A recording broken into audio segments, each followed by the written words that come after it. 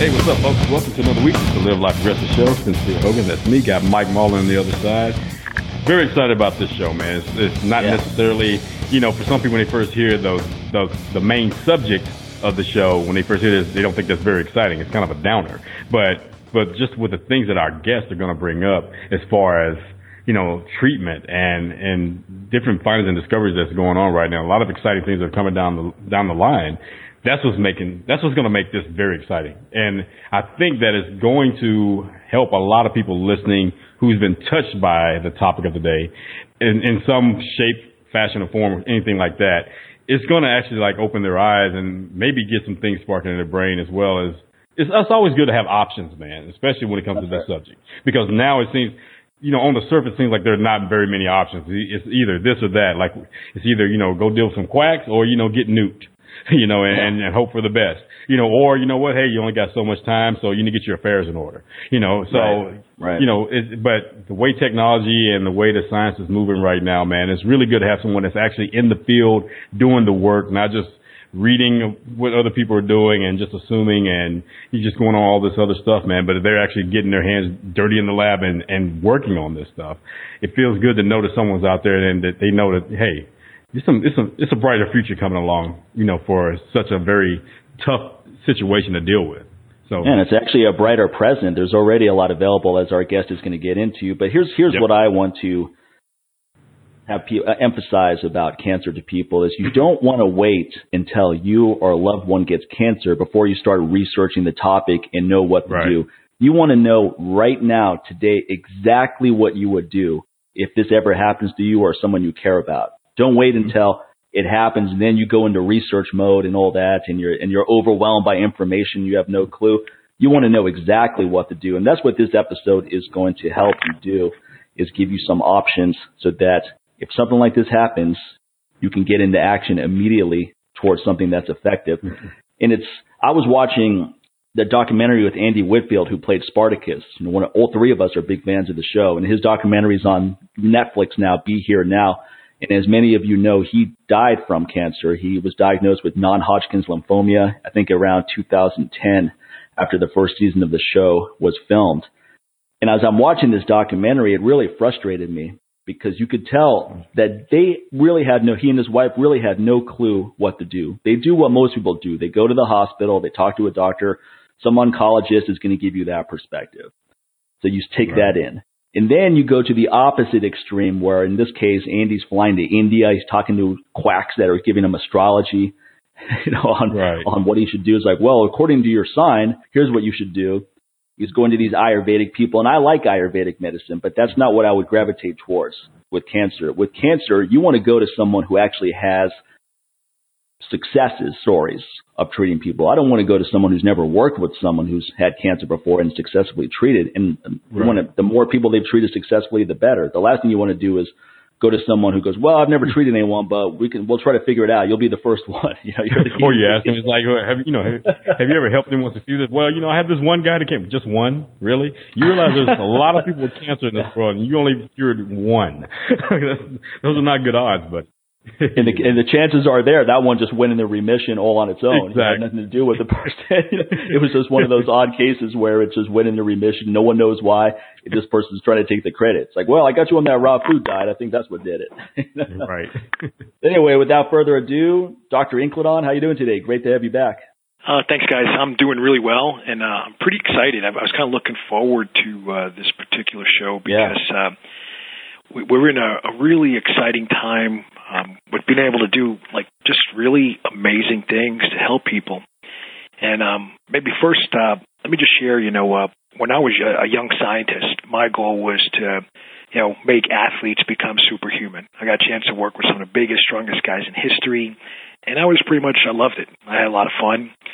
And then, as time goes on and I start seeing a lot of these guys would have health issues, I kept finding this calling to kind of go more off into, dealing with, let's say, disease or injuries or, things that, let's just say, not as sexy or attractive to deal with when you're a young scientist. And I started encountering more and more guys that on the outside, they were superhuman studs, but on the inside, they had terminal, stage 4 cancers, which doesn't seem to fit. Like, you kind of think, well, if this guy's been fit and active his whole life, how the heck is he getting cancer? And back then, we had no clue why. We just knew that it would happen for some people. Like, for example, exercise is preventative against cancer, right? So then how is it then guys that are extremely fit get cancer? If they were doing all the stuff to prevent cancer, how did they get the cancer? So at that point, we didn't know things about genetics and genomics and epigenetics and post-translational modifications of proteins and all this kind of like fancy jargon that scientists throw around now. But today we have a lot more of those details and the molecular mechanisms. And what I'm seeing now is more and more people are being given outdated and old treatments that simply will not work.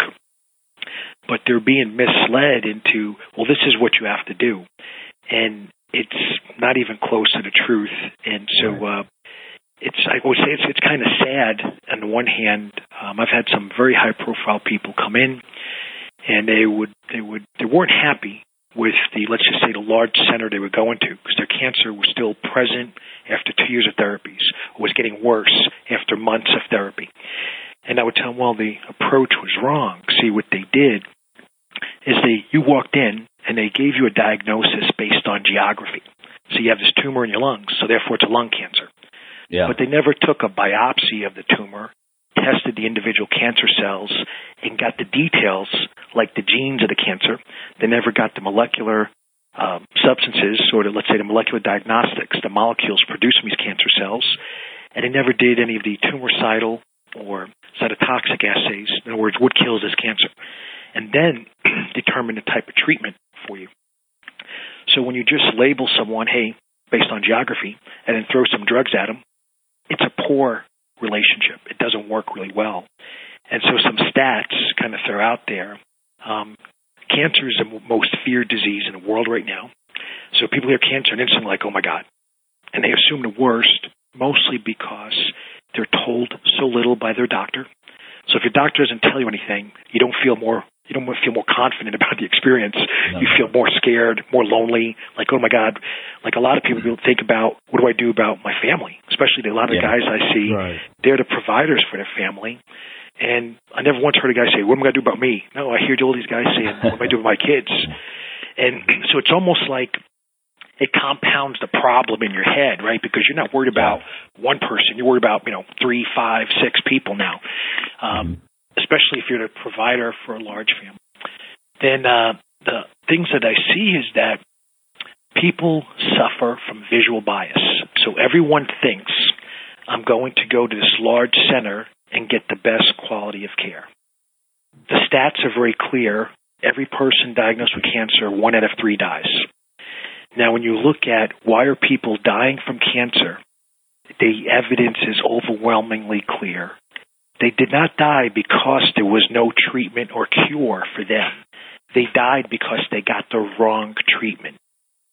And I want to make sure that's really emphasized, because when I hear people say, oh, there's no cure for cancer, I hear like that group, and then I hear other knuckleheads going, oh, we've been able to cure cancer forever. And then, so you kind of got like two extreme views, if you will. And really the answer is kind of more in the middle, like typically what you expect. The answers are there, but it takes effort. It takes work. If you're someone that's on insurance, you're probably not going to get the best quality of care, because you're going to go into a model where you're going to be given like a small fraction of the options that are available. So your doctor's going to say, oh yeah, here's what you go, or here's a drug your insurance covers. They're not going to tell you about other options that your insurance won't cover. So it's kind of like if you ask me a question, and out of 10 possibilities, I just give you one, well then when you make your decision, it's based on that one piece of data that I gave you, right? It's not based on a consensus or a perspective of all 10. It's more global. So then, of course, your decisions are going to be a little biased. They're going to be limited. But then that leads up to people making very scary, incorrect decisions that ultimately will kill them. And I've seen it happen many times. People go into a large center, they don't get a result, and then they decide they're going to go back because they're just afraid of what to do. What I hope we can accomplish today on this podcast is I want to kind of go over just some basic points. People are free to disagree with them, but I could tell you is we have amazing results. And the first thing I want to, kind of some myths I want to break or hopefully put to rest. Every single person comes and goes, what kind of research do you have on what you're doing? And that sounds like it's an intelligent question, except that what that means is they're basically saying every human being will respond the same way. We know because of genetic and microbiome and epigenetic and all kinds of other environmental interactions, every single human being is unique. There's no single study that could possibly tell you everything that's going to happen with a given individual. So the way you break that flawed approach is you study the individual, and then once you know the details about that person, then you look at the research to see what's been done to help you best understand how to help that person. Most people do it the opposite way. They look at data outside their body and then try to force that treatment on their own selves without knowing if it's ever going to work or not to begin with. That incorrect perspective is ultimately will kill many people. So secondly, I'm going to make a point. Masking of symptoms is huge business. There is no financial incentive for large institutions to fix you and treat you right away. The money is in long-term treatments. So get you in and have you keep coming back every 6 months, every year, etc., because that generates far more lifetime value for that client. We know, for example, right now, we can do special tests. We could treat you and then retest you for a cost of $6,000 to maybe $7,000 well before a tumor or you would ever get to even like a stage 1 type of cancer. Most people won't invest in their health and do something preventatively. They'll wait until the cancer progresses to a stage 2, 3, or 4, and then they'll take action. So by doing so, they're increasing the expense associated with their care exponentially. Some other points I think I'd want to share is I've watched lots of people so typically I watch a husband or a wife that gets cancer and their partner is focused on let's say their husband or wife that has the cancer, and they ignore their own health. And recently I had a very, very sad case where a really wonderful guy, this guy was 70-something years old, very funny, very witty, has a pretty cool background. He was in charge of a very large shipping service, and he knew about transportation details all over the world and how to quickly and efficiently get stuff from anywhere to anywhere else, it's not something I would normally ever think about personally, but when you're talking to someone with experience in that area, it's kind of cool to see like all the potential possibilities or to quickly resolve a shipping problem. And what I found out about this guy is his wife had a very serious issue, and he spent years helping her until she ultimately passed away. And while he was helping her, he never did anything for himself. So in 2015, he was diagnosed with a stage 4 prostate cancer. He went on for treatment for 2 years, and his markers kept getting worse. And not a single doctor that he interacted with did anything to change what they were doing. So imagine this. Imagine if you came in, I give you a drug, and you're getting worse. If I keep doing it and doing it and doing it, do I sound intelligent? Do I sound like I know what I'm doing? If I'm doing one thing and it's not getting better, wouldn't you expect me to change what I'm doing at some point? And what I'm seeing is that there's a lack of the options available for patients in a lot of centers.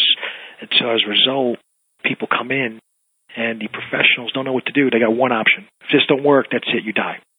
Instead of saying, well, this didn't work, let's figure out why. Let's make sure you get the right option. So here's how you can make sure you get the right option. I'll say up front, it is expensive. You could expect to pay anywhere from $50,000 to $72,000 up front to get all this done. And then who knows, based on the details you get, it might be $100 all the way up to $3,000 a month afterwards in order to get the information you need to make sure the cancer is completely gone from your body and it doesn't come back. Now, most people, as soon as they hear those numbers, they'll run and they'll go to a place that takes only their insurance and won't give them anything else, and they'll be dead in 2 to 3 months. That is what the average person will do. And so the way you prevent that is first you find a facility that will test every gene in your body. And this, at first, you might say, well, why do I need to know all 22,000 genes? And the reason is we're starting to get data that shows if you have certain genes, your risk for certain cancers is going to be very high. And so let's say if you're a guy, you have a prostate cancer, if it's stage 1 or stage 2, that's like 100% treatable. Basically, if prostate cancer is found early enough, it's almost a guaranteed successful outcome. Most guys don't examine themselves, don't get regular checkups with their doctor. So they'll never catch the stage 1 or stage 2. By the time they see there's a problem, it's going to be stage 4. And so what you see is at that stage 4 level, there's a successful treatment response of 28%. So in earlier stages or earlier types of prostate cancer, where it's local, hasn't spread, it's a pretty good success rate. And so, but what happens when they treat that prostate cancer? Percentage of guys wind up getting other types of cancer later on. And it's because if you focused only on the cancer that's currently present, you're not doing anything to prevent a future cancer. And that's a huge issue right now. Almost everybody I met knows someone that went in for treatment and they were told, hey, you're cancer-free. And then 6 months to a year later, it's worse than ever. I mean, I see people all the time that tell me that story. And here's the really sad part. They were lied to. They were never cancer-free. See, what happens is there's no perfect test for cancer. There's no test that goes to absolute zero. So the best testing methods, when I talk to the scientists that invent these technologies or research these technologies specifically, those are guys, that's not what I do. I don't research some of those specific technologies. What they'll tell me is, the cutoff is maybe you can get down to about 2 million, maybe 10 million cells. So let's just say you go in and you get some either blood test done or some imaging method, and it says there's nothing there. The experts are saying there could still be 2 million to 10 million cells in your body. Now, you think, hey, nothing is here, so I'm cancer-free. Well, those 2 million to 10 million cells that were left over, those were the cells that didn't respond to the treatment you just went through. So think of them as more robust and very sturdy cancer cells, like super-duper bad guys, if you will. Yeah. Now, 6 months from now, these guys have been growing in your body. When you go in for your follow-up PET scan or your follow-up whatever blood test, now it shows up significantly higher because for 6 months or even 3 months, nothing was done. And we can measure dramatic changes in as little as 2 months. So cancer is not something you want to wait on. It's not something you want to take your time and see. It's something you want to get objective details and then make very specific decisions given the unique presentation for that individual. It's not a one-size-fits-all approach. So that the take-home point there is cancer is unique for every person.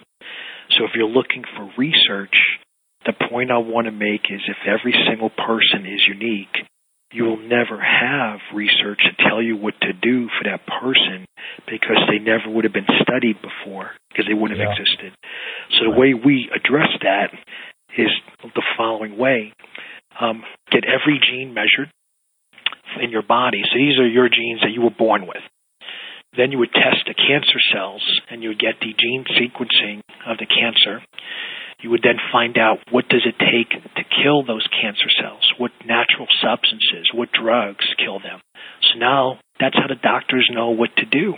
If you don't do that specific test right there, how could you possibly know what substances will kill your cancer?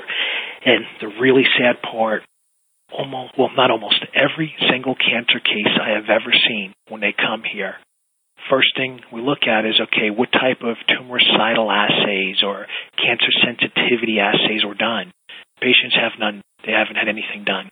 So that means they were put on a drug that no one even knows will kill their cancer cells, and they went to this pretty brutal, harsh process.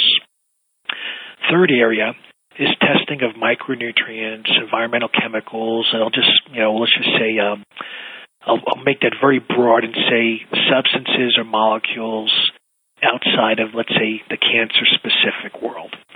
And the reason for that is we find some people that, they don't really have any cancer genes that we could discover. Yet they have pretty aggressive cancers. And then later on we find they have an overabundance of some sort of styrofoam chemical in their body or some other chemicals that man doesn't make. Like if you have this in your body, you got it from outside the body. And there's specific areas in the United States, particularly in the New Jersey area, where historically different companies have dumped chemicals in the environment. And we kind of know the impact in general, like those chemicals that were dumped in the water or dumped in the land, they've moved around. They didn't stay in one spot.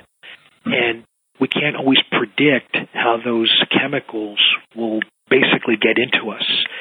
And we've literally tested people and found all kinds of weird stuff that at first glance I'm like, I don't even know what that is. I've never heard of that.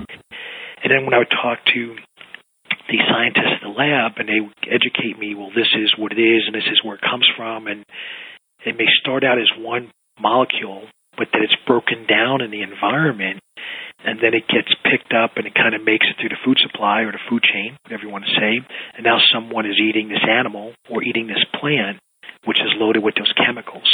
Right. And it's a buildup over time, and then that buildup damages our own DNA, and that leads to basically a process where we get a cancer cell that can sort of just grow and grow and grow in number and harm us in ways that we don't want.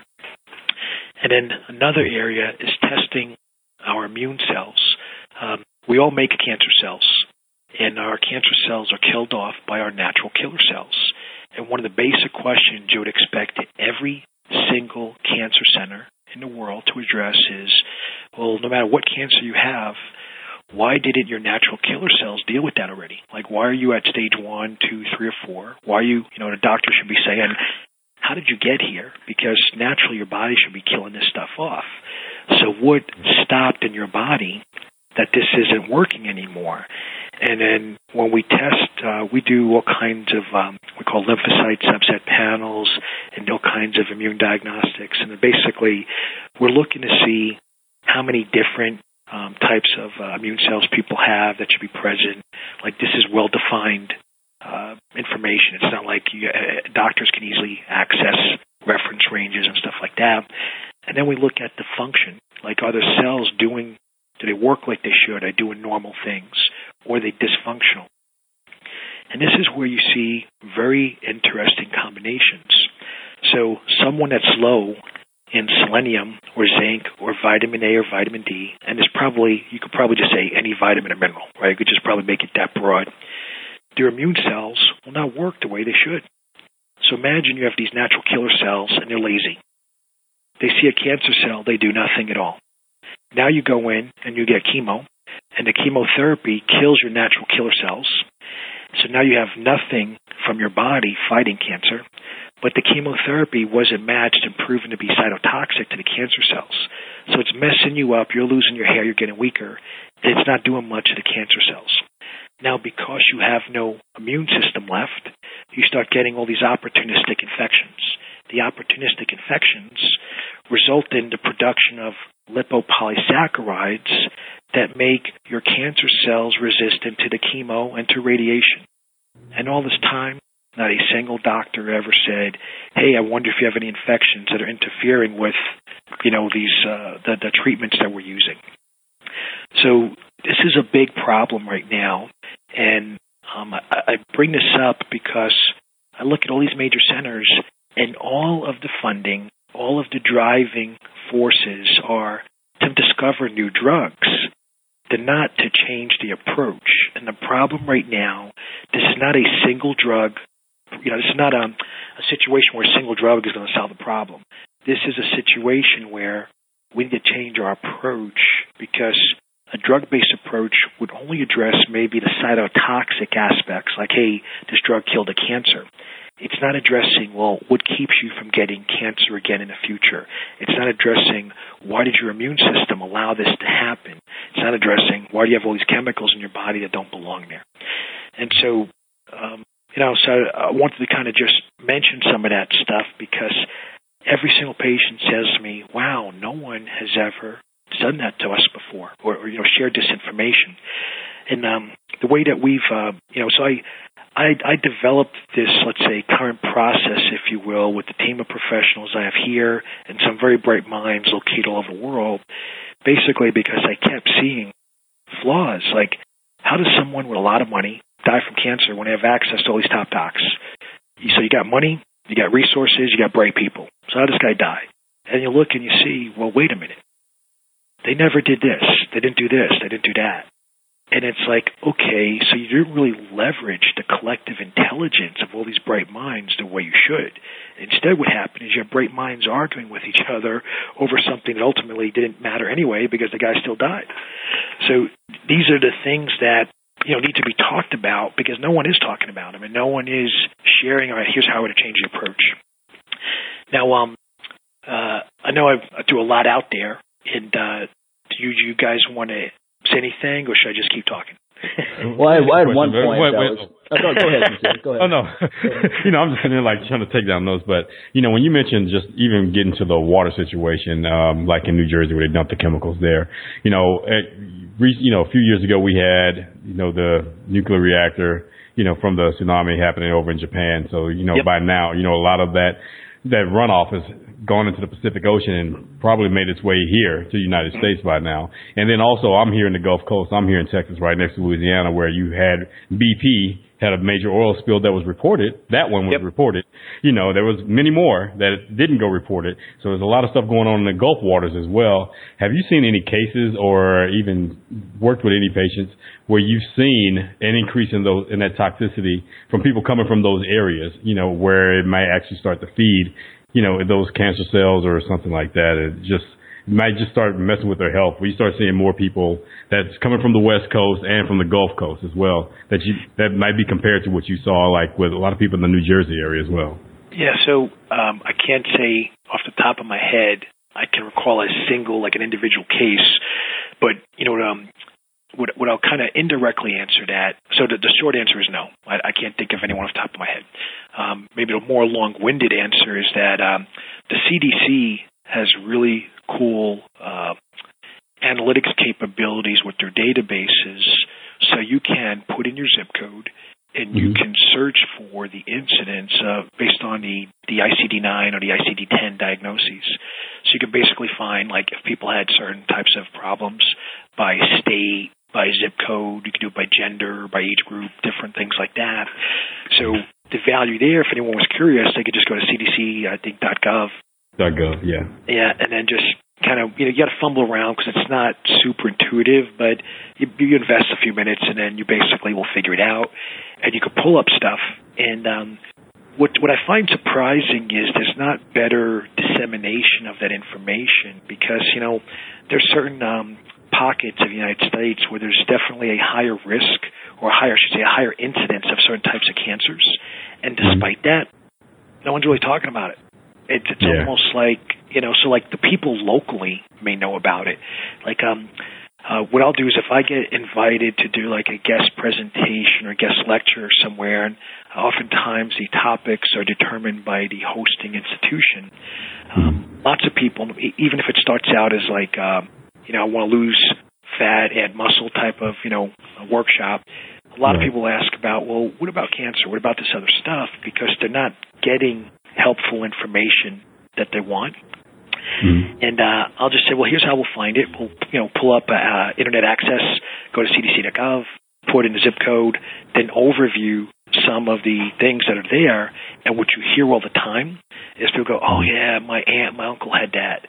And there'll be this light bulb going off in people's heads wow, I never knew this was as big as it is. I just thought it was in my family. I didn't realize it's in everybody else's family, too, that lives around here.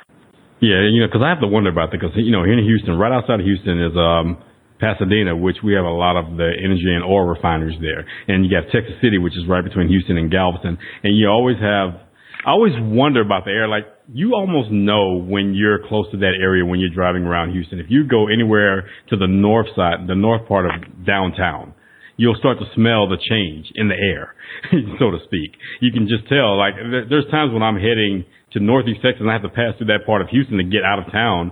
And I can just smell. I'm just like telling my wife, like, can you close the vents, in the car? Because it's just like it's like I know. You can just smell that change. And I have to wonder for those people who live in that area.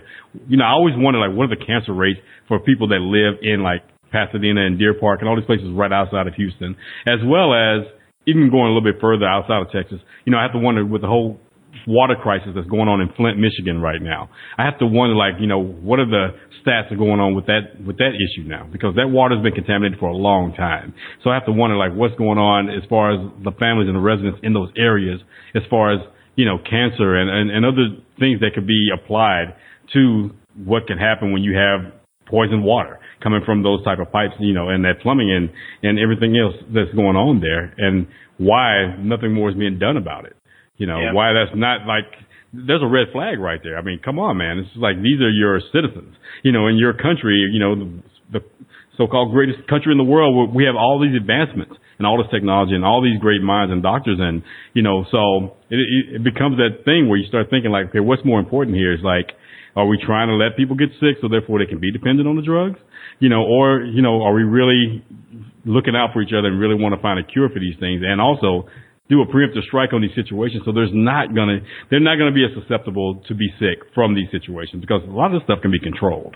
There's some things that because this is a lot of man-made stuff right here, and it just makes you start to think. And like you said, you're talking, and then all of a sudden those light bulbs are going off. Like, yeah, man, you know what? My uncle, yeah, he got the same thing, and then my aunt, and then my cousin, but they were healthy as a horse. It's just like, yeah, man, but I don't think that horse was riding around in a chemically infested town like that next to a factory. Sure. Well, it offers a possible explanation for Andy Whitfield, right? Because he was a young, healthy guy. He was only 49, I think, when he passed, and very fit for the show Spartacus. Yeah. But Australia has an extremely high level of toxins. In fact, there's more men with high levels of estrogen in Australia than other parts of the world.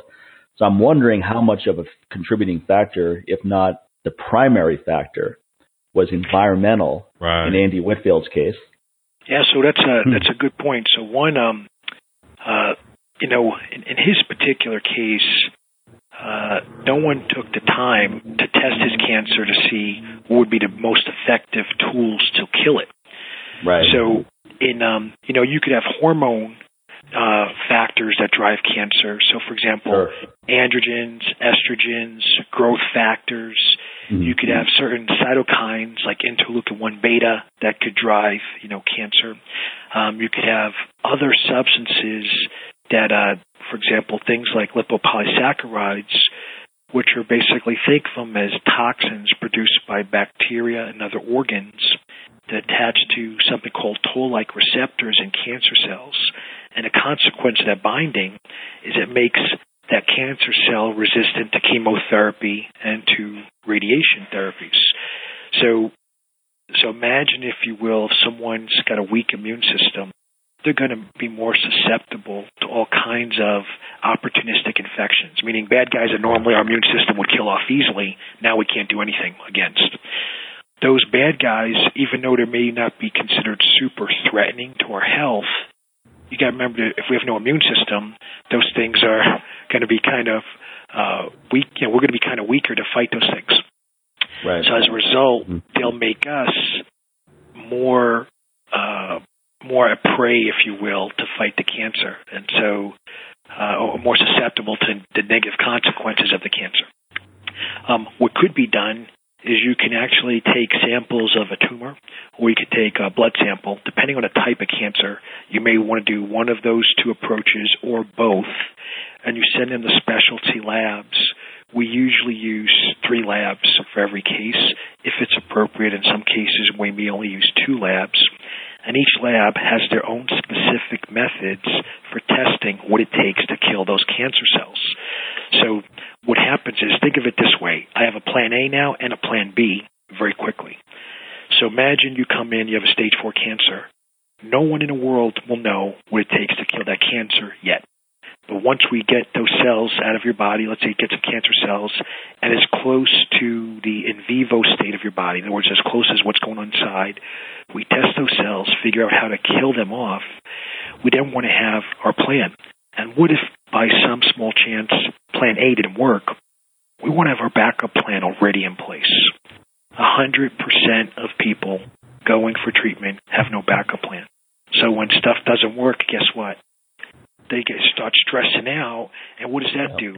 It makes it even worse. Cortisol goes up, and they have an even more weaker immune system. So I go into it thinking I don't know enough, and I don't know what I'm doing. So now, as a scientist, what am I going to do? I'm going to measure every detail possible so I know exactly what to do, so I don't have to guess, and I can get a reproducible outcome. So that's kind of the way you make things, let's say, happen. Even when, like we have right now, we have one case. It's a young lady with a very, very rare cancer. There's been maybe 30 in history that have been reported, and she's doing pretty good so far. She's not cancer-free yet, but she's got the best results so far. And in her particular case, there was no book, there was no expert, there's no resource I could go to and say, hey, what do I do? So how do we figure out what to do when there's no prior history that guides you? Well, you start from like the same way you would anyone. You find out who they are, find out what's going on inside them, and then that's how you know what to do. Is there a comprehensive checkup you do? So, for example, let's say I flew to your center this week. Is there a checkup process you could put me through where you do a thorough analysis and let me know where I'm at? Saying, hey, Mike, you're more susceptible to this, or this looks like it's on the horizon, so make sure you make these modifications? Yeah, I mean, in general, I would say there is, but some of that would depend on, like, what you have going on, you know? Like, so let's say I'll use my own self as an example, right? So let's just say I was flying in to see me, right? And I don't ever want that kind of hassle, but if it did happen, I would, you know, my personal health history would say, all right, this guy's got really badly damaged joints from years of abusing his body in competition. And so I might say to you, hey, my concern is I have, you know, these family members with these health issues, and I'm worried about getting those health issues in the future. But right now, my main concern is, you know, I got advanced arthritis. So then I would respond with, all right, let's just look at it first. Here's everything you should know, and here's what it costs. Now that you could see everything in front of you, you know, here's what it costs to look at your arthritis. Here's what it costs to look at some cancer markers that you may not have now, but you want the peace of mind of knowing, hey, I don't got anything in me type of thing. And then once you have that, now you kind of know what your personal priorities are, what resonates best for you. Now you could kind of make a decision, hey, I want to do this first. So what I'm seeing, for example, like we have a lot of I'll just say CEO entrepreneur types that fly in, and for the most part, none of these guys have anything really wrong with them. You know, they're just tired, and they're maybe getting a little bit fatter, and you know they know, hey, something's going in the wrong direction, but I don't have any major diagnosis, right? I don't have a cancer, or I don't have arthritis or heart disease, like the big stuff that you hear about. Mm-hmm. And we go over things. A lot of those guys will approach it from a business perspective, right? Well, I got a budget for this quarter, this one to spend, and this other stuff I'm really interested in doing. So what I'm going to do is put this on, you know, second quarter, third quarter, et cetera. So now they basically have a health strategy, so they get to do everything they want, but there's no financial stress of any kind. They don't have to worry about, like, you know, is there going to be an unexpected bill coming in, because they know everything up front, so now they can plan for it appropriately. And one of the things in particular that's getting tremendous, let's say, attention right now is lots of guys are doing every gene in their body. There's some really cool stuff about that. You know, since the focus of the show is about cancer, one of the things that comes out of this data is your risk for every single study ever done that's linked to every gene. It says, hey, if you have this gene, there's a high risk of cancer. We have the brightest minds in the world that's connected to groups from Harvard and Stanford, and then some super duper like computer science guys that have, you know, lots of PhDs after their names that get excited about looking at computer science data. So you got like all these bright people developing these algorithms that do what's called data mining. So you know all of your genes, and they're looking at all the research specific for your genes, and it will tell you, hey, you have this gene, and this gene is a known risk for cancer. However, the original studies were done on people in this country. They weren't done on you, like someone close to you in your country. So then the Hey. Yeah, I'm here. I think we lost him. Yeah, we lost him. He's in and out. Okay. Yeah, his line dropped. So okay. I'll just text him and tell him to call back in. Hey, guys. Sorry about that. Hey, you're back. No problem. I don't know what the hell happened, honestly. I just texted you, Mike, that I better pay my phone bill. I have no idea what the hell happened. I'll tell you what, though. I do hate these phone lines anyway, so this might be the incentive I need just to throw them out the window and get new ones. Oh, was that a landline you were calling in? Yeah, I was calling from a landline. Yeah, and everything went down for the entire building, so I don't really know. Oh, really? Okay. Wow. It's all back on, so I was going to call you from my cell, and I'm like, the problem with the cell is it gets a little cuts in and out. Yeah. Well, this sounds pretty good, what you're on right now. Yeah. So then, I guess, where would you like to pick up from? Because on my end, I'm not exactly sure where it got to. Oh, I was like, dang it. I was like hoping. I was like, well, it's a good thing he has an outline so he can remember what he was talking about. Well, there's so much information. Why don't we pick up where Sincere and I were just talking about one point you brought up where you said some of these therapies can be $100,000 to $300,000 a month, which is going to be cost prohibitive to most people, probably 99%. Well, I was saying on the therapies it would be from $100,000 to $3,000. Oh, $100. Oh, okay. I thought you meant $100,000 to $300,000. Okay. No, that's a really good point to bring up about expenses, because it's very deceptive. So the number one, well, I don't know if it's number one right now. I'd have to double check my facts. But at one point, medical expenses was one of the top reasons people were filing bankruptcy. And the reason is people say, I got insurance, and they go to the hospital. And then at some point, insurance doesn't cover something or a lot of something, whatever it is. And now the laws say, well, the patient's responsible. And here's a problem with this whole system is that, let's say you come to me, I'm going to do some test. It's $89. That same test, and its average hospital price in the United States would be about $648.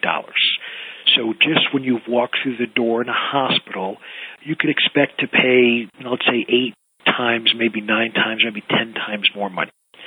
So the last place you want to go if you're sick is the hospital, because you're going to be paying 7 to 10 times more. And we're talking about from a purely business cash flow analysis. But what does everybody say? Oh, they take my insurance, and it's this, because they don't have to pay anything up front. So they don't reach into the wallet up front, and they go, oh, this feels comfortable to me. Right. Now what happens is the insurance covers, let's say it covers 50%. And they go like, I got 50% coverage. Yeah, but you paid $650. I mean, your $650 test, you paid $325. I could have done it for $89. Insurance does not mean it's a better cash price or a better, let's say, financial decision for you. Well, I actually don't think we should have health insurance at all. I have a strong test on this. I think the free market. I think we should have the free market decide, just like everything else, where you pay for services just like anything else, and then let competition drive down prices. You pick the price you can afford, as opposed to everyone has to have health insurance, and then you're bound by the restrictions on there. Prices are jacked up artificially. Yeah, you can only go with people that your provider. I have health insurance for a catastrophic event.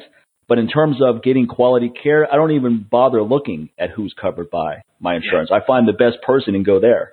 Yeah, exactly. That's a really good point. I feel exactly the same way, and I've looked at data. Human medicine versus animal or veterinary medicine.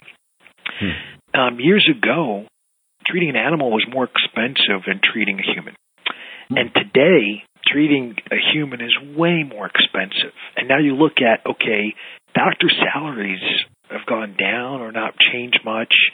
Every single major medical center has downsized the level of competency and intelligence within their organization, because they what used to be like an MSN was then a BSN, then an LPN, and now it's a nursing assistant. In some cases, it's a volunteer.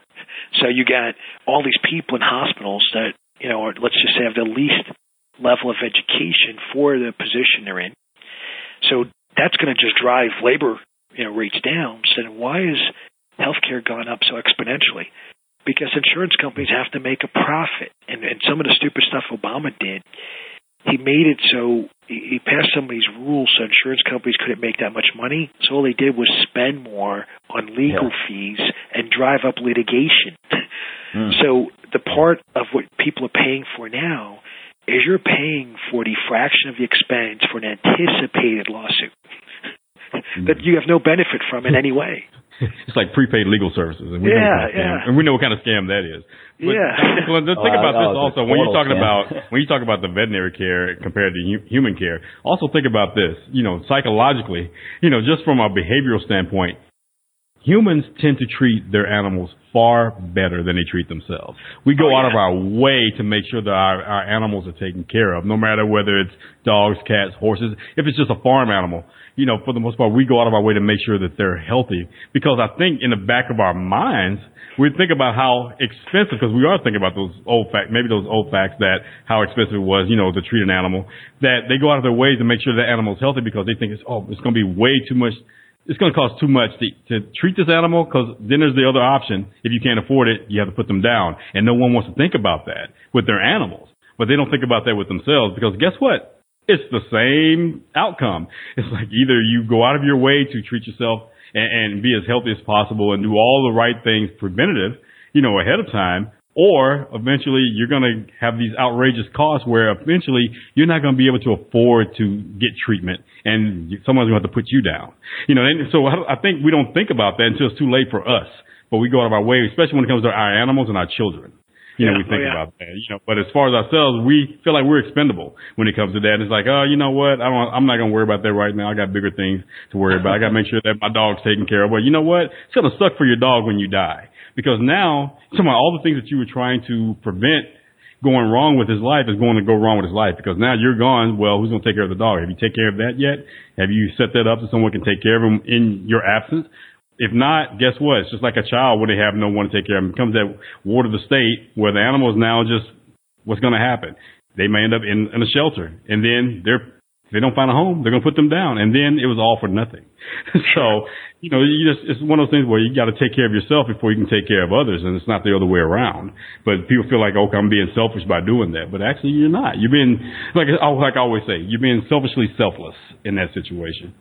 So that's just my opinion as far as why, our animals tend to outlive us, or they're healthier than we are. Well, also with veterinary medicine is who has health insurance for their pets? Nobody, basically. I mean, it's out there, but very few people get it. Exactly. So these vets are getting paid better than most doctors are, because they're getting paid exactly what their service is. It's not being reduced by health insurance. Right. So you're going to get a lot of smart people in that. That's the way it should be for anything else. You go to your doctor and you pay whatever he or she charges, as opposed to he or she has to arbitrarily change their rates, taking into account insurance costs, how long it's going to take to get paid by insurance. Exactly. And there's so many other factors that come into. I mean, imagine if you ran a business, right? Someone wants to buy some product from me, and they have insurance that I have to deal with. So they say, okay, I want to buy your products, but I'm going to use my insurance, whatever it is. Let's say it's business insurance, business cost insurance, whatever you want to call it. And now I have to take that into account when I decide what my products should cost. And I can promise you they're going to cost a lot more than they do right now as a result of that, because I have to take into account how much I'm going to lose, how long it's going to take for me to get paid, if I'm ever going to get paid. There's a lot of nuisance that comes with it. But we have these crazy ideas that health insurance is a right. And it really isn't. It's not a right. And people say, well, what about people falling through the cracks? What about people? It's like, look, there will be people who are generous who decide, look, I'm not in it for the money. I'm going to provide a clinic that's way cheaper. That's what will happen in a free market. You'll have nonprofits in place to help people that can't afford these things and so forth. So it sounds overly simplistic, but I think it would be a lot better than the mess we're dealing with right now. And then people always, well, look at these other countries where everything is 100% covered. But how good is the quality? Well, how good is the quality that you're getting? In Canada, you have to wait several months for a basic treatment. Have you ever had cancer and lived in Canada? Have you ever got shot and had to go to a hospital in London? My thing is, or India or somewhere like that. It's like, so if you haven't experienced that, don't talk about those countries. If you haven't been and experienced it yourself firsthand, you're just going by what the mainstream media or the propaganda machine has been telling you, what's going on in order to get you to comply, and question that. You really question it. Talk to someone who's lived there. We had our friend who went through that same situation as that the whole medical system and healthcare system in Canada, and we watched him pretty much die. When there were so many other alternatives he could have had, which could have worked out a lot better. But again, being in that system, all it did was just prolong the death by another year. For the most part. Well, it makes people make bad decisions, right? Because you're looking at, like Thomas brought up, you're going, okay, what does my health insurance cover? And then you're going to pick an option there. Exactly. You're not even going to consider stuff that you have to pay for out of pocket, even though it could be dramatically better because it's not covered by your health insurance. I remember my mother had high blood pressure her whole life, right? She was always on blood pressure medications. Right. And I found a couple supplements. One's called Holostrol, the other one's called Hypertine by Chi Health, that were very effective. I'd had other clients use them and they worked very well. And I tried to get her to use that, but she looked at the cost of it and she didn't want to buy it because it was more expensive than the free blood pressure medication. And I said, Mom, I'll buy it for it. And my dad makes good money, all right? They're not poor. I was like, Mom, I'll buy you a case and send it over. And then she's like, no, I'm just going to stick with what I'm doing. And she never addressed her blood pressure. Yeah, that reminds me of another point to make I can't tell you. So I've experienced this personally in my own family, and I've seen lots of people I've met over the years, that have, let's just say, they have financial resources, and their mom or dad will get cancer or get sick, and they'll tell their mom, hey, I'm going to take care of this. It's going to be, $72,000. Here's what's going to be done. And the family member says, I don't want you spending that kind of money on me.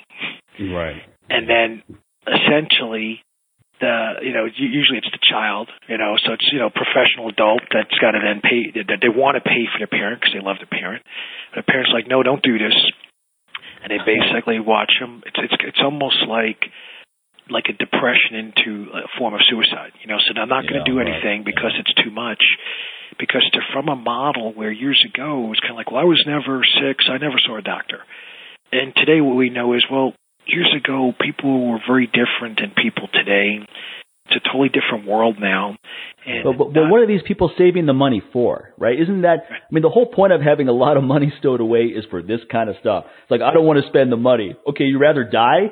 Yeah. It's so stupid with those parents, they don't want their children, I don't want you to spend that kind of money on me, and then you put yourself in a bind or whatever else, and or I've lived my life, so I don't want to, I don't want to impose on yours. But guess what?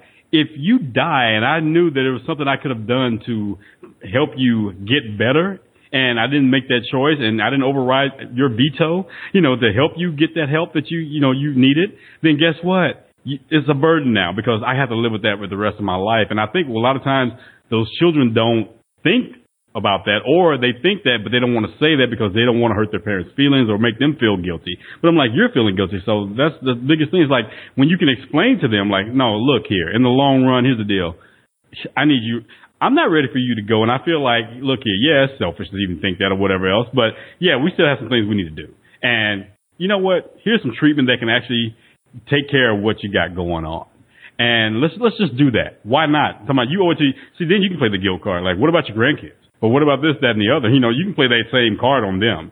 and you can always catch them with the kids, with the grandkids. Always. So, but then again, then you also have on the flip side of that, you have those children who have all that money and they're just thinking like, okay, when the parents are like, no, don't spend that on me, blah, blah. And they're like, well, okay, I tried. But I mean, when it comes to your health, that's not the place to be a penny pincher, right? That's not where you want to be frugal. Blow all the money you need to blow. When it comes to your health, that's where you spend whatever you need to spend to get the job done right. But it's funny how people are frugal and cheap asses when it comes to their health, yet they'll buy expensive cars, they're buying expensive houses, they're buying expensive vacations and all this other material crap that really doesn't mean a thing.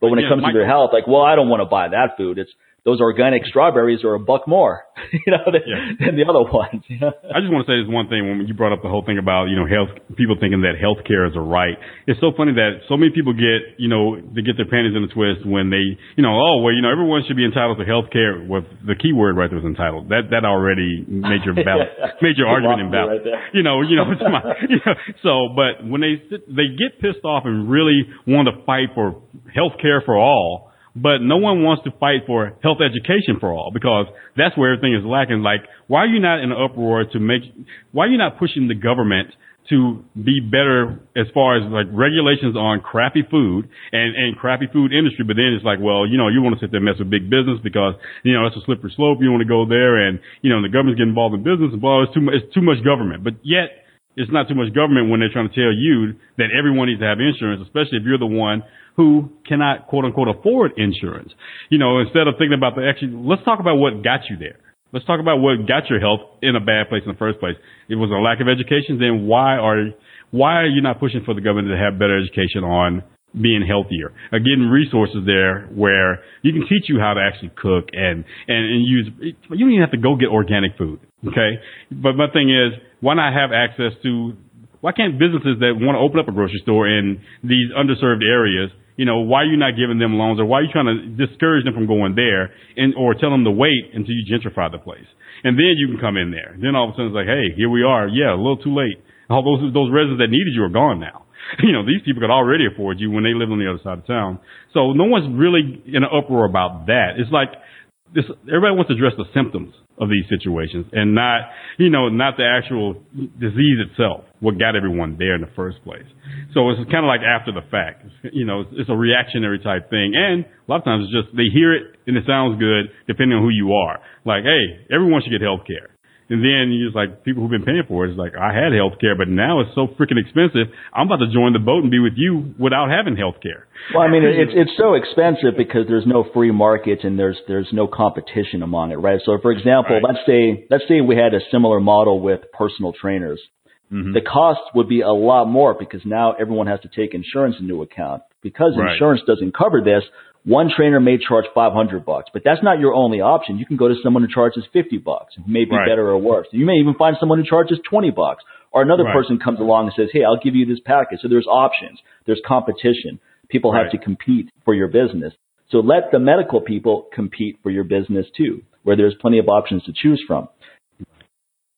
I think overall, and rather than also, here's another thing about insurance, right? Like I pay my insurance every single month. I go years without ever using it for anything. Exactly. Right? That money's just thrown away. How many of you I'd been rather paying pay car for what I'm insurance actually using since you've been driving? How many of you been paying car insurance since you were like 18 or whatever, and now you're like 50, 60, 70 years old and you've never had an accident in your freaking life? Now look at all the money that you've been donating to that insurance company, because that's what it's been. It's pretty much been a donation, but the sad thing is you can't even write it off half the time. So, just think about all that what you could have done with that money. It's like, you know what? You could have used all that money to buy yourself a driver and never have to drive again. Could have just had like a limo service, working for you or something like that, man. So, but the thing is, it's one of those things where it's like, well, what everyone says, it's better to have it and not need it than need it and not have it. Well, sometimes we see a lot when people need it and they have it and it's almost like they never had it. So then what? With all those cute little phrases that. Well, insurance should be you're setting up I have a savings account just for that. Right, like here's money set aside for any kind of catastrophic event. So let's say something happens, I can call up Dr. Inkledon and say, hey, guess what? I need to come out here and do this. And he'll say, hey, Mike, here's how much it costs. I said, no problem. I have an account right here just for that purpose. I'm ready to come out. What I was eventually going to get to with, Dr. Inkledon is like, look, people are going to listen to this like, well, why can't afford, you because my insurance doesn't cover it. Here's my thing. We know we're not going to necessarily be 100% healthy all the freaking time. Why not? Instead of just passing that buck over to someone else to hold out for you, like the insurance company, why don't you go ahead and take care of it yourself and start putting money aside? That same money you would pay for those high premiums that some people are dealing with, start putting that to the side and then put that in a situation where that money is actually going to make some interest or something else so it builds up. So, again, there's that just in case money right there. So when you go see Thomas, it's just like, hey, this is what it's going to cost, but hey, I know we can do this and this. This is what this treatment is going to do. Hey, man, here you go. Here's a check. Also, I mean, it's about helping people in your community too, right? So people will like, what about people falling through the cracks? Well, we'll go, why don't you do something to help those people? What are you doing for those people falling through the cracks? Because you've acknowledged them. Exactly. Let's get rid of all this health insurance. Let's let the free market drive down prices. And let's say I know someone in my neighborhood who something happens to him or her, and I go, you know what? That's terrible. Let's put together a fundraiser to help you out. I don't want to leave you in the cracks. I'm not going to just walk around the neighborhood and know you're in the situation and not do anything about it. Let people become more responsible, not only for their own health, but for their neighbors' health, their friends' health, people in your community. Yeah, exactly. Instead of just relying on the government to come in and save everybody. That's another problem we have is that, well, the government needs to do this. The government needs to do that. I always say that. A lot of people to protect us from all enemies, foreign and domestic, and pretty much exactly. Right there. Exactly. Make things safe so that we can have businesses and set things up. Otherwise, leave us alone. I always say it's that attitude of you see someone on the side of the road and their car's broken down, you're like, oh, wish the government would do something about it. You just keep going. No, I know that's not the greatest example because there's a lot of reasons why you shouldn't pull over for some stranger on the side of the road, especially if it's the middle of the night. There's a lot of reasons you shouldn't have the government want to intervene in all these situations too. It's the equivalent of that. So yeah, man. It's like, we're going to put these things in place to take care of you. It's like, well, you're a grown person. It's like, why don't you put a couple of things in place to take care of yourself? Well, I got 5 kids and I can't afford it. It's like, why the fuck did you have 5 kids? Nobody wants to say that either because it comes off so callous. Like no politician ever wants to go down that rabbit hole. They're like, but that's not a right either. It's like, yeah, you have a right to have those many kids, but you don't have a right for your lifestyle to be subsidized because you can't afford to have those kids. If you can't afford it, then don't have it. But it's like no one wants to go down that road because like, well, fuck you, man. Not everyone's got money. No, don't fuck me. That's your problem now. You're fucking too many people, dude. You need to stop fucking, okay?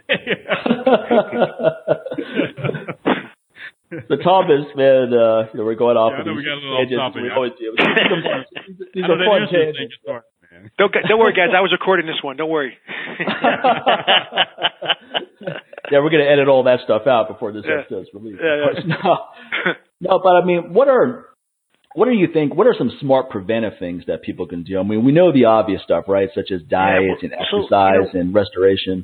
Well, do you want to start recording now? Because we could talk about all this stuff. I think. No, I think we've been recording all this. Oh, we've been recording. Good. We never stopped recording. That was gold. Okay, we're not going to delete that. So, just a couple of things I wanted to share is, when working with people, if I found someone that wanted to do something, I had an example years ago. I had this person on welfare that came in, and I didn't know, I don't know people's financial background when they walk through the door. I don't ask them like, hey, how much do you make? There's not that kind of stuff. And so a person came in, and they needed some testing done. It was $7,000 at the time, and they said, all right, I don't have this money, but let me figure it out. I said, okay, there's no pressure. I'm not going to have anyone call on you.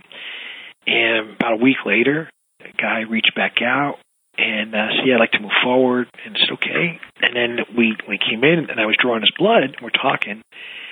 It's like, well, I lost my job, and I had to go on welfare because I was injured. And I said, oh, man, so how did you get the money? Because, I was curious. He's like, I had an old truck and I just sold it, and I decided, my health is more important to me than that truck. Mm-hmm. And what I kind of learned from that experience is like, here's a guy who's just motivated, right? When you and every person I've ever met, when I want to do something, they figured it out. Whether they had I've seen guys with no money do fundraisers and raise, 6 figures. Like, that's a lot of money to raise. If you asked me, hey, have you done that? I'd be like, well, not in that regard. I've written grants and brought in money for universities, but I never, initiated like a fundraising campaign and that kind of stuff. And, lo and behold, I meet people that have done this stuff when they had to. And so there's lots of, let's say, resources and opportunities, especially today where, thanks to the internet, you could be in front of anyone in seconds, right? I could be talking to someone on the other side of the world. I interact with doctors from Poland and Russia and Germany every day. Just like send out an email, and then when they get a chance, they respond back, and then, it goes back and forth. And so there's, the world is a smaller place now because of that. As far as you had mentioned earlier, Mike, about like preventative type stuff, I'd like to maybe break the mindset of like certain things being expensive, because I watch people spend all kinds of money on stuff that will only harm them, like alcohol, going out drinking at night, or buying a car that goes super fast, and they do that because they want to. And yet when it comes to their health, they make a decision, that's a lot of money. Well, what if you wanted to do it? Then, of course, it'd be a different scenario. But in terms of, let's say, things that you don't have to spend any money on, right? Number one, improve quality of sleep. Lots of people, when we kind of go through this process, we find they've been sleeping on the same bed maybe 10 or 15 years. So I'm not saying you have to go out and buy a new bed. It has to be top of the line or anything like that. But you may want to think, man, how old is this bed? I know you're comfortable on it now, but it may not be structurally sound, and that may interfere with your sleep quality. So maybe you toss and turn more at night. So as a result, you don't go through all the different stages of sleep that you should. Yeah. So you may have been in bed 8 hours, but maybe you really got quality sleep 4 of those 8. And the reason why I mention the sleep is, when I was younger, there wasn't as much data about sleep as there is today. And I can remember doctors saying the same answer they say today. I would go to my mentors, I'd go to some guys, hey, when I get more sleep, I just feel way stronger, and I feel, like having more sex and just all this stuff. Is there anything to sleep and hormones? And they would be like, no, there's no research on that. So now, today, we know, there's lots of research on that.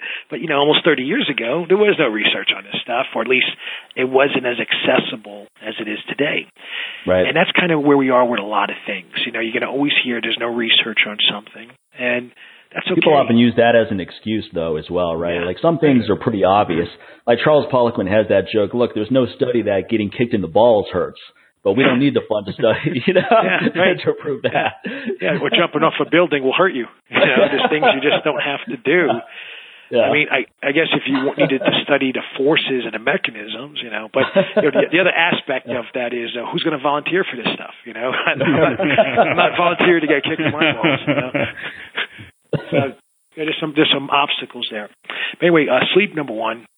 Yeah, and no doubt. Because we know today that people that work the graveyard shift or the third shift. So let's say it doesn't matter the profession, but let's say you're working like 11 p.m. to 7 a.m., whether you're a doctor in a hospital, whether you're working outside of a medical setting. Let's say, like, for example, people that work in bars, nightclubs, even restaurants, that serve.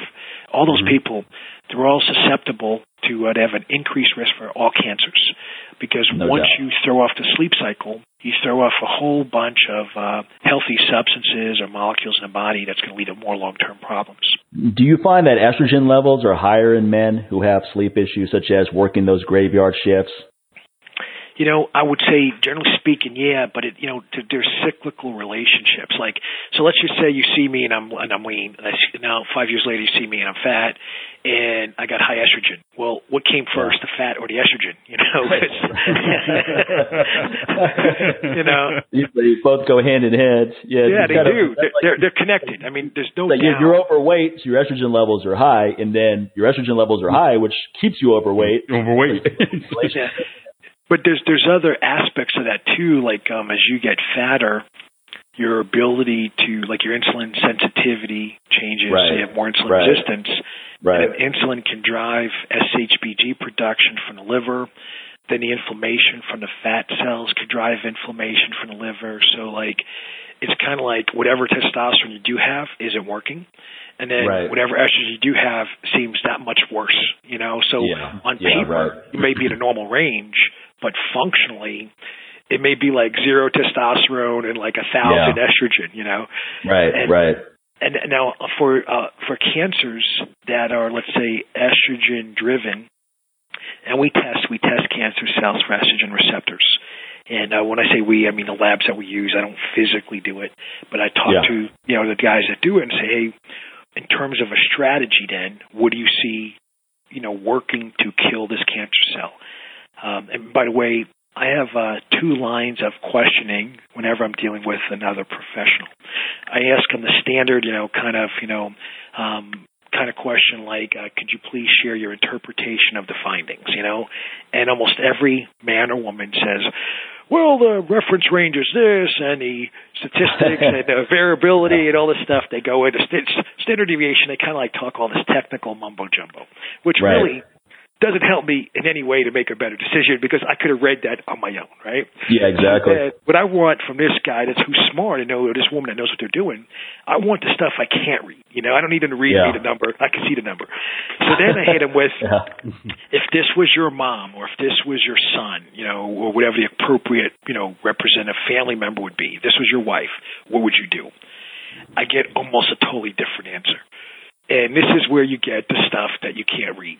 This is where you get, like, the extra level of interpretation, like, it's kind of like personal now, like this, I'm not going to let this person die type of thing, versus before it was a number.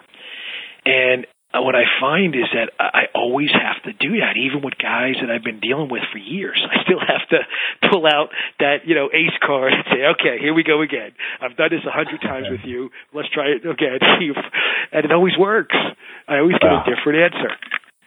And I mention that only because I think sometimes when people are talking to someone, like say you're across the table, you're talking to a doctor about your cancer treatment, they hear one answer and they just run with that instead of digging a little deeper, probing a little bit more and saying, hey, what would you do if this was your sister on the table here, or your wife, whatever the case may be, or your son. And then just see what they say then. And surprisingly, you get different answers, at least if they're being forthright, Yeah. So we to kind of get back to what we talked about earlier, we got sleep as something that, improving quality. What about sugar fueling cancer, right? We always hear that argument that sugar fuels cancer. Yeah, so glucose does drive cancer. So there's, I guess the danger in that statement is, well, you could find certain cancers that may rely less on glucose as a fuel, right? Right. But generally speaking, I could tell you that one of the ways we would treat, like say a universal way I would treat any cancer, regardless of like the geographic diagnosis you got previously and regardless of some of the molecular diagnostics, we know there are metabolic principles to cancer. And so the idea is we want to starve cancer of a blood supply. Yeah. So that's referred to as anti-angiogenesis. And then we want to interfere with the glycolytic metabolism of cancer. So basically, we want to starve cancer of glucose. And now some suggestions that are made, and there's some really recent papers about like, okay, should I do a ketogenic diet, for example, if I have cancer? Right. And, I get asked this like almost every single day because, someone that's diagnosed with cancer, this is a new experience for them. Right? And so they come in and say, I've been reading online about doing ketogenic diets. Most of the time, these recommendations are from people, and these could be, professionals at cancer centers that aren't actually measuring molecular details. They're looking at outcomes. And when you're in front of me, I don't care about the outcome of a group. I care about you as the individual. I'm going to study you. And when I study you, what I find is that some people will take protein, and then they break down that protein into the amino acids.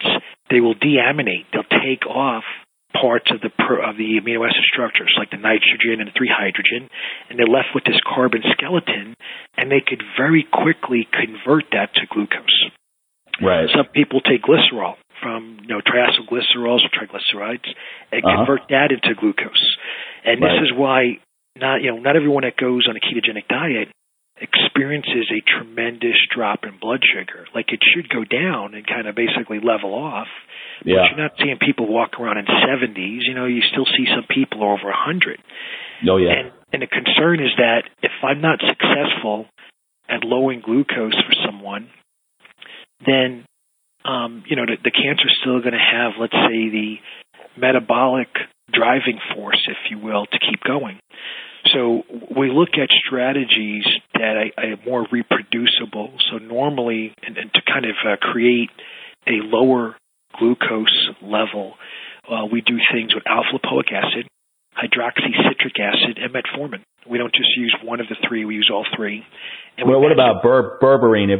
Berberine is supposedly just as effective as metformin. I don't know if you have any thoughts on that. Yeah, so I would say the combination of berberine with alpha-lipoic acid is superior to metformin.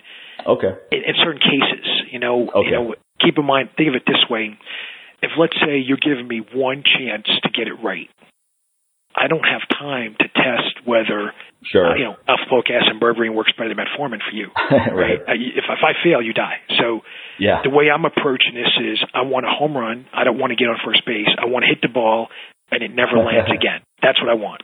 And in order to accomplish that, I'm looking at a lot of things and I'm building in redundancy into our system.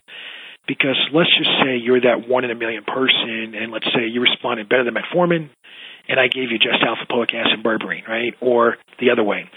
Now, we'll say is that both of those, let's say, approaches, independently, they have pretty impressive data for them. So, my thought about combining them is not alone, and I'm not unique in that, thought process. Lots of other docs have also come up with that as well on their own. The challenge really, though, is let's say if you had someone with cancer and almost everyone I've ever tested, their glucose levels were high. The reason they were high may vary considerably. Some guys just had really poor diets. Some guys just had very poor sleep patterns. And sleep causes a lot of glucose dysfunction. Yeah. When we first get you doing a strategy, so let's say now we clean up your diet, that in general will lower your glucose levels. And now we give you, metformin, alpha-lipoic acid, and berberine, and hydroxycitric acid, and we also use R-lipoic acid, or you just use straight alpha-lipoic acid?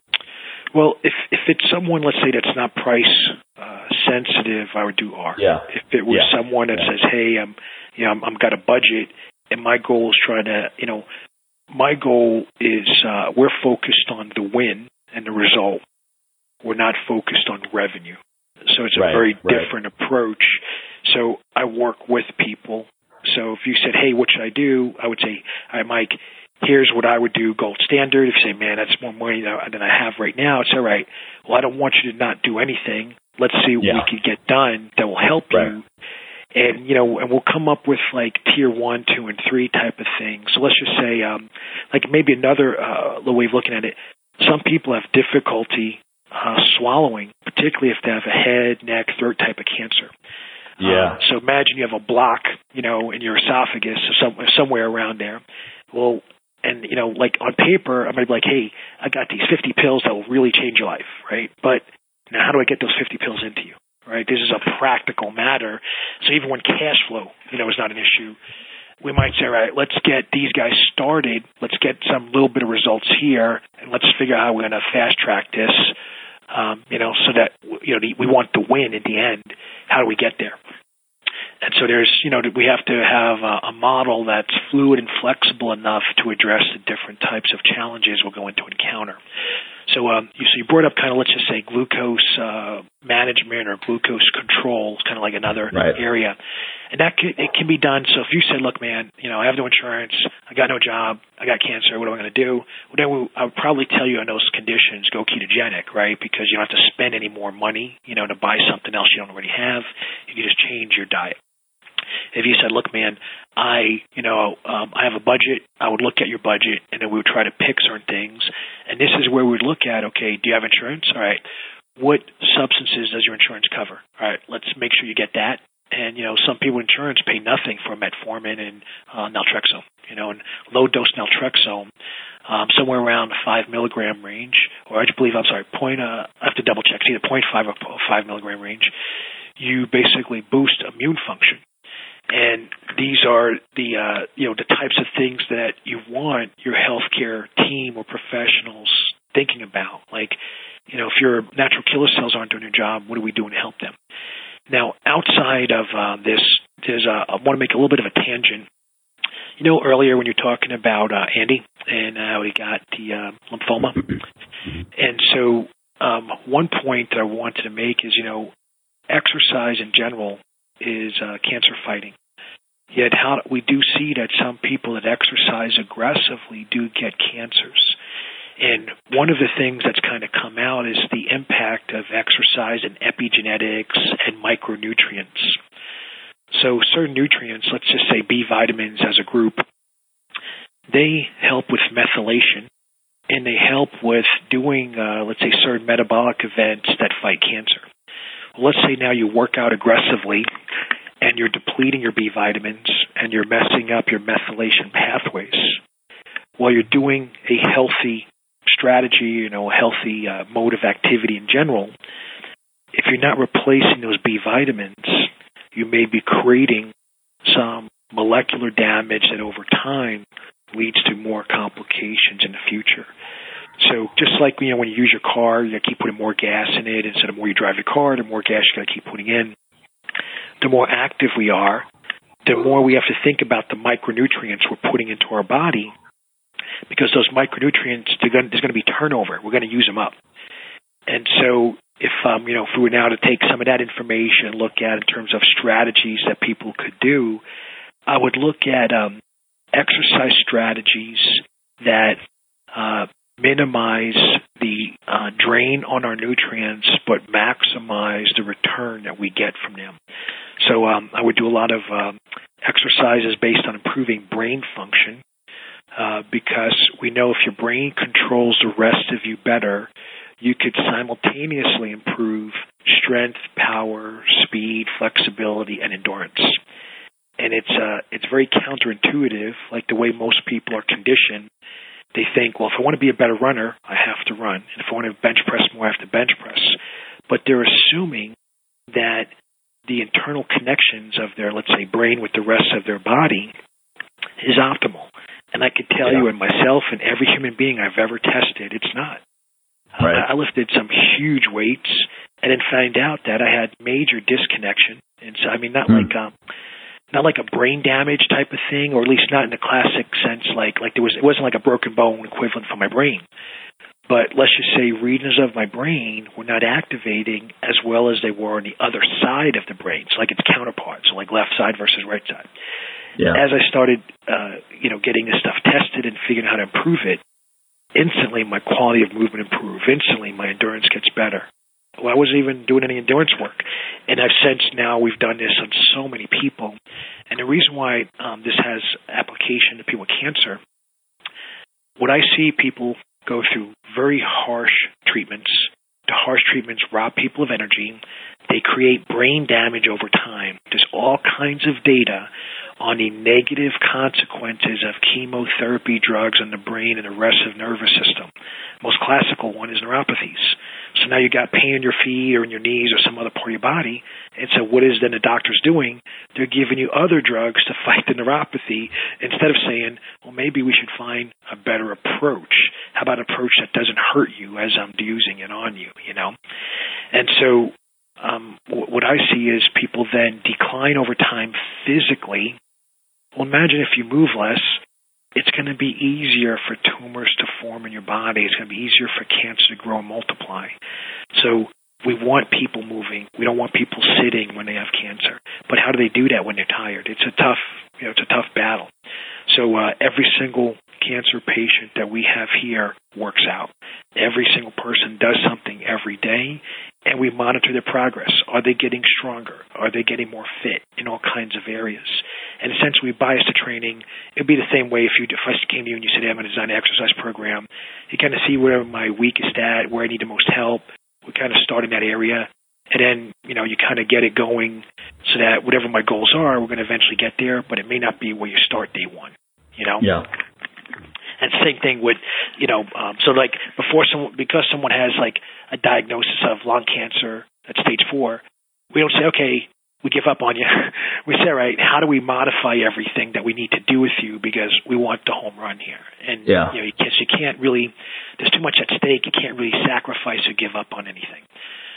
Then with the B vitamins, Thomas, do you recommend a B complex or a B100? Is there a particular brand or type of B complex that you recommend as well? Well, so I would say, let's just say if a general statement and someone doesn't have any type of testing to know like better details, I would recommend a B complex only because we don't know what's low, what's missing.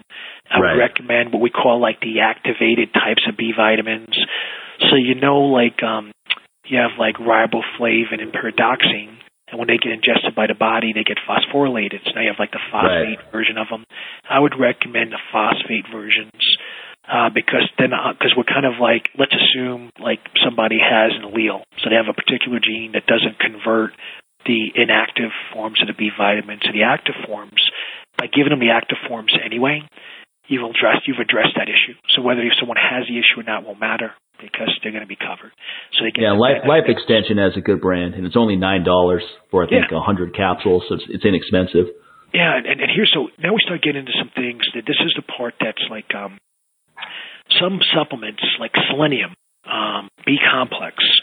You can get really good products from a variety of manufacturers or vendors. And they're pretty expensive, like well underneath the $20 price point per month. So if you took a couple of them, maybe it might be at $20 or more. Yet despite all the data showing that this is important for our immune cells to work, this is important for our ability to fight inflammation, what do you see every major center doing is saying, no, don't stop taking supplements. So the very things that can help you, they're recommending you don't take because they don't want to have to deal with the time element of talking to someone. So that's right. It's time. That's the main reason. At least that's when I talk to docs from other centers that kind of run people through where they spend 8 to 15 minutes with each person. I go, how is it you don't do all these tests, and how is it you only spend 8 minutes? And like, we don't have enough time. I'm like, well, maybe you should look at this a different way, right? Because you can't fix someone with 8 to 15 minutes of time. Right. This doesn't work. Right. Be sure to catch us on the next episode of part 2 of our discussion with Dr. Thomas Linkleton as we discuss cancer, alternative treatments, as well as inflammation and much more on the next episode of the Live Life Aggressively Show. Take care, everybody.